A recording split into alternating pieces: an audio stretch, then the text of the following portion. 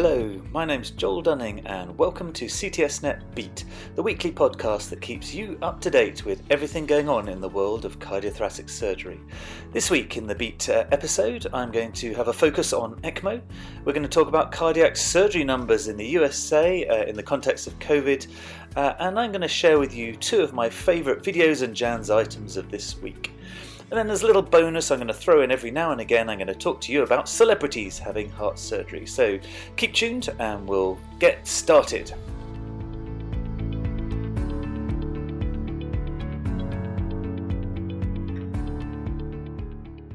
So the first thing that caught my eye was an excellent presentation by Jeffrey Jacobs from the University of Florida in Gainesville during the STS virtual meeting. It was titled, "What Does Survival Look Like After ECMO for COVID-19?"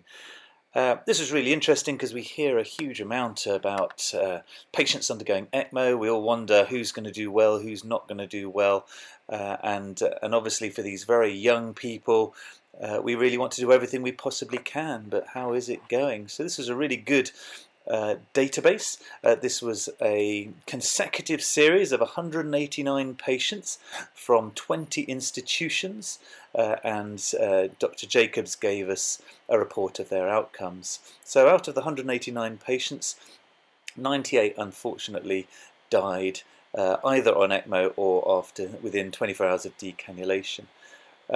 12 have survived their ECMO run but died more than a day after decannulation, and 9 are alive, remaining in hospital. That gave 70 patients that survived out of 189, which I think is pretty good and certainly correlates with the findings here in the UK. The most important thing is really to try and work out who are the ones that are going to do well. The correlation showed that the younger you were, the better you got on. In the survivor group, the average age was a very young 46 versus 53 in the non-survivor group. There was a slight trend towards women doing better, and obviously having less chronic conditions helped. The thing for me that I thought was quite important in this was that actually you did better if you got on ECMO quicker. So if your time to intubation to then getting on ECMO was only 5 days, you did a lot better than if you did if it was 8 days in the non-survivor group. I've been talking to the ECMO people in the UK from Glenfield, from Wythenshawe, Papworth, and they echo this very much. Our database findings are that around about 30 to 40% final survivorship, but the strong message really is if they go down quick, they'll get better quick. If you've been trickling down, you've had a couple of weeks ventilated or a long prolonged course on and slowly going down, that they aren't going to do well. And I think it probably is that sort of permanent fibrotic change in the lung that maybe is the problem. So that was really interesting. Of note, in the USA also, some people have gone on to have lung transplant being stuck on ECMO. That hasn't happened in the UK yet. I hear it's happened in Norway. And that will again be a very interesting piece to this difficult jigsaw as we move into the second year of having COVID. Just staying on the issue of ECMO, a very interesting article came across my notice, and it was a randomized trial of using ECMO in patients with out-of-hospital arrest. This was published in The Lancet right at the end of 2020 and is called the ARREST trial. I just first of all just stared at this going, my God, what a difficult study to create. Imagine taking people that are having an out-of-hospital arrest and trying to randomize these to ECMO versus not. Well, the authors have a very good ECMO setup. It's based in the University of Minnesota Medical Center, where they get a head-up phone call. The patients are being taken direct to the cath lab, and the ECMO circuits are all there in the cath lab with expert cardiologists who have great wire skills and who can get femoral arterial and venous cannulation quickly. So what did they do? Well, this study was for patients aged 18 to 75. You have got to have had 3 failed shocks for VF and still be in VF. You've got to have got to the hospital in less than 30 minutes from your arrest, and then they were randomized as they got into that cath lab. Now, interestingly, there was a derogation, so you didn't need to have consent prospectively, obviously, because that would not have worked, although they would then ask for consent to participate if they survived for their follow-up. And what were the results? Well, the results were phenomenal. There were 36 patients, so this is a small study, 15 in each group, and the results were that if you did not go on ECMO, only one person survived in the conservative treatment. They were allowed to have as many subsequent shocks, but there was some then stopping point based on blood gases and futility.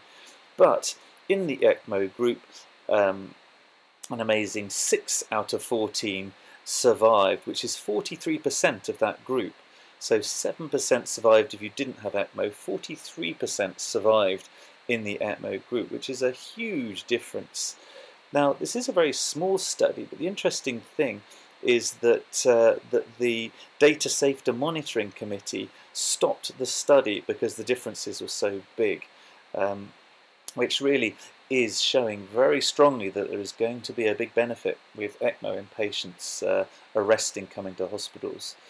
So I think it's great news. It's really interesting. It's a massive logistical task of how to sort this out across the world and even in very first world countries. But I think we're going to really transform the success of cardiac arrest management for people near hospital who can go straight to cath labs. Just sticking on the issue of COVID and extended care, Tom Wynn presented to the STS a very interesting analysis of two major databases from the University UCSF. There are 717,000 adult cardiac surgery patients in his database, and he was looking at the effect of COVID-19 on numbers. And overall, he reported a 53% decrease in adult heart surgery in his area, with a 40% decline in non-elective surgery and stunning 65% drop in elective heart surgeries. Actually, this database is multi-regional, and he could actually look at lots of different regions to see where is best and where is worst. He found that the New York area is having a 71% drop, and there are several other regions that are very severely hit. Now, the database can't tell you exactly why, but I think it's all obvious, isn't it? Less space, less ICU beds, all that is really severely hitting our daily workload. And the big question really is, will these patients come back? Are these patients who are having their heart surgery deferred or delayed, or are they finding other pathways, or are they simply not going to make it to an operation next year or the year after? I think that's something we're not going to know for a long time, but it is going to tax us all in the coming months and even years as we get over this pandemic. Anyway, moving away from that, two things that caught my eye on CTSnet. The first one was an absolutely fantastic video from Anthony Pitsis in Greece. This was a totally endoscopic transaortic septal myectomy for hypertrophic cardiomyopathy. So I've got a question for you. If you were referred an 81-year-old woman with class 3 shortness of breath and an LV outflow tract gradient of 132 millimeters, is your first response, let's take them straight to theatre? Well, that was the response of this team, but they did it absolutely beautifully. This was without a stenotomy. This was a 3 centimeter second intercostal space working port with a 10mm camera, and the 10mm camera was a 3D endoscope, but it was a 3D screen where you didn't have to wear the dark glasses. And they did a beautiful job. The really interesting things in this video also were that they had a really great mesh that could expand in the aortic valve to protect it from the scalpel blade as they were doing the myectomy. And then the second very clever thing they did is they did a line of pledgeted sutures on the outflow tract, and they used this as a retraction to pull that hypertrophic muscle into view, where they could then make their incisions. An absolutely beautiful operation, and a phenomenal job, well done. They only had a 90-minute cross-clamp time, and a great job, and the post-operative gradient was 11 millimeters of mercury. Great job, well done, definitely worth a view. Then something that caught me in JANS, which I thought was really interesting, was the early results of robotically assisted congenital cardiac surgery. You hear a huge amount about robotic adult cardiac surgery, and obviously robotic thoracic surgery is raging on, but I haven't heard much about congenital surgery, and this is a really good series on 242 patients having cardiac surgery in a wide range of procedures. So 7 years, and what did they do? This is from Istanbul as well, and they did. The interesting thing as well is that these average age was 16 years old. So I suppose some of you could argue, well, those aren't kids, you know, they're young adults. The age range was 12 to 17 years old, but it's the wide range of operations that it's suitable that really stuck out for me. So a lot of secundum ASDs, obviously, sinus venosus ASDs, obviously it's perfect for ASD repair. But 10% of this series were partially anomalous pulmonary venous drainage connections, and canal defects, so partial atrioventricular canal defects, and also there were some core triatriums, some subvalvular aortic stenosis, a common atrium, and a double-chambered right ventricle, all using the Da Vinci system. Their outcomes were really good. They had no deaths whatsoever.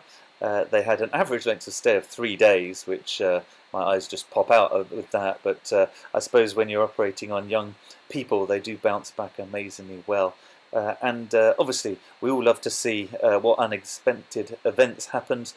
They did have some, just like any robotic surgeons do. So they had an aortic laceration after declamping, an aortic puncture site bleeding from the plegia, a laceration of some pleura, a laceration of the SVC, and an injury to the left atrial appendage. They converted for all the aortic injuries, and they did one emergency stenotomy, which out of 242 patients isn't bad at all, really. So very interesting, and very interesting to see congenital surgeons really stepping up to use modern robotic surgery, which I'm sure will be the future.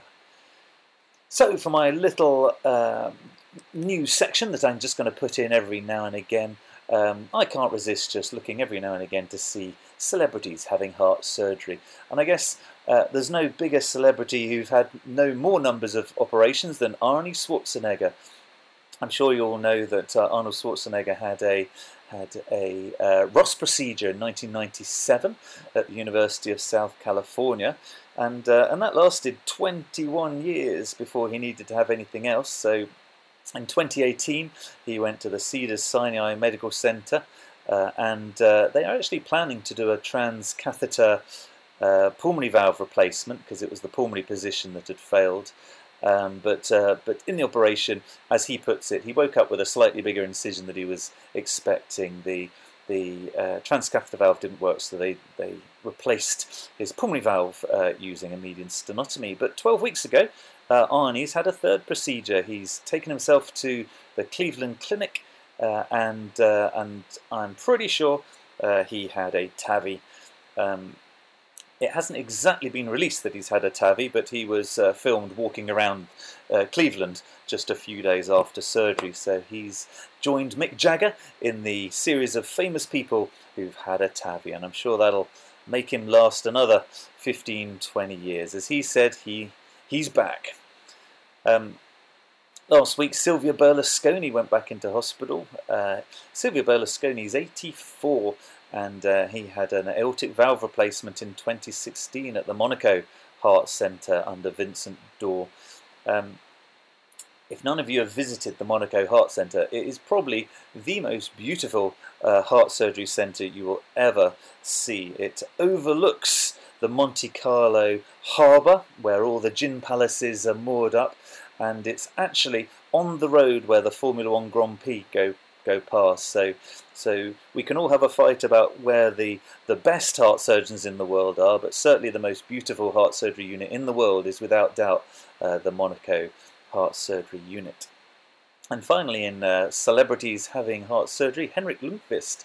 He's a professional ice hockey player, played 15 seasons with the New York Rangers. He's only 38, and he's gone to the Cleveland Clinic, and he had an aortic valve replacement, an aortic root and ascending aortic replacement, and has gone very well indeed. He was seen on Twitter showing off pictures just on day 3 of his daughter doing pictures of his surgery. So well done all those centres, and it's nice to keep up with these people, because often patients come to you asking about these famous people. Another thing just caught my eye in the news sections is Asia's longest living heart transplant survivor. Lee Siu-ying has celebrated 30 years after a heart transplant. Apparently the world record is 33 years, so she's just 3 years away from becoming the world's longest survivor. A bit of good news there from Asia. Well done them. So that's all for this week. Just as a little tip for you, keep an eye on our weekly Pulse email, which gives you the very best news every week straight into your email box, and also our weekly Jan's email that tells you about the best papers that we think are out there. Also, if you're videoing your operations, please turn your video cameras on and send us some interesting videos of your operations. If you don't have time to edit them, I can pair you up with people who can edit them for you. That would be really interesting. And then also, more and more of us are doing Zoom teaching or doing conferences or sessions online. So click the record button, and why don't you send that to CTSNet? If it's been particularly interesting or a hot topic, just record it and send it to us, and we'll share it with the world, and they can benefit from your fantastic teaching programs. So that's all. So keep tuned for our weekly podcast, and thanks for listening. My name's been Joel Dunning at CTSNet. It's been a pleasure to host this podcast today.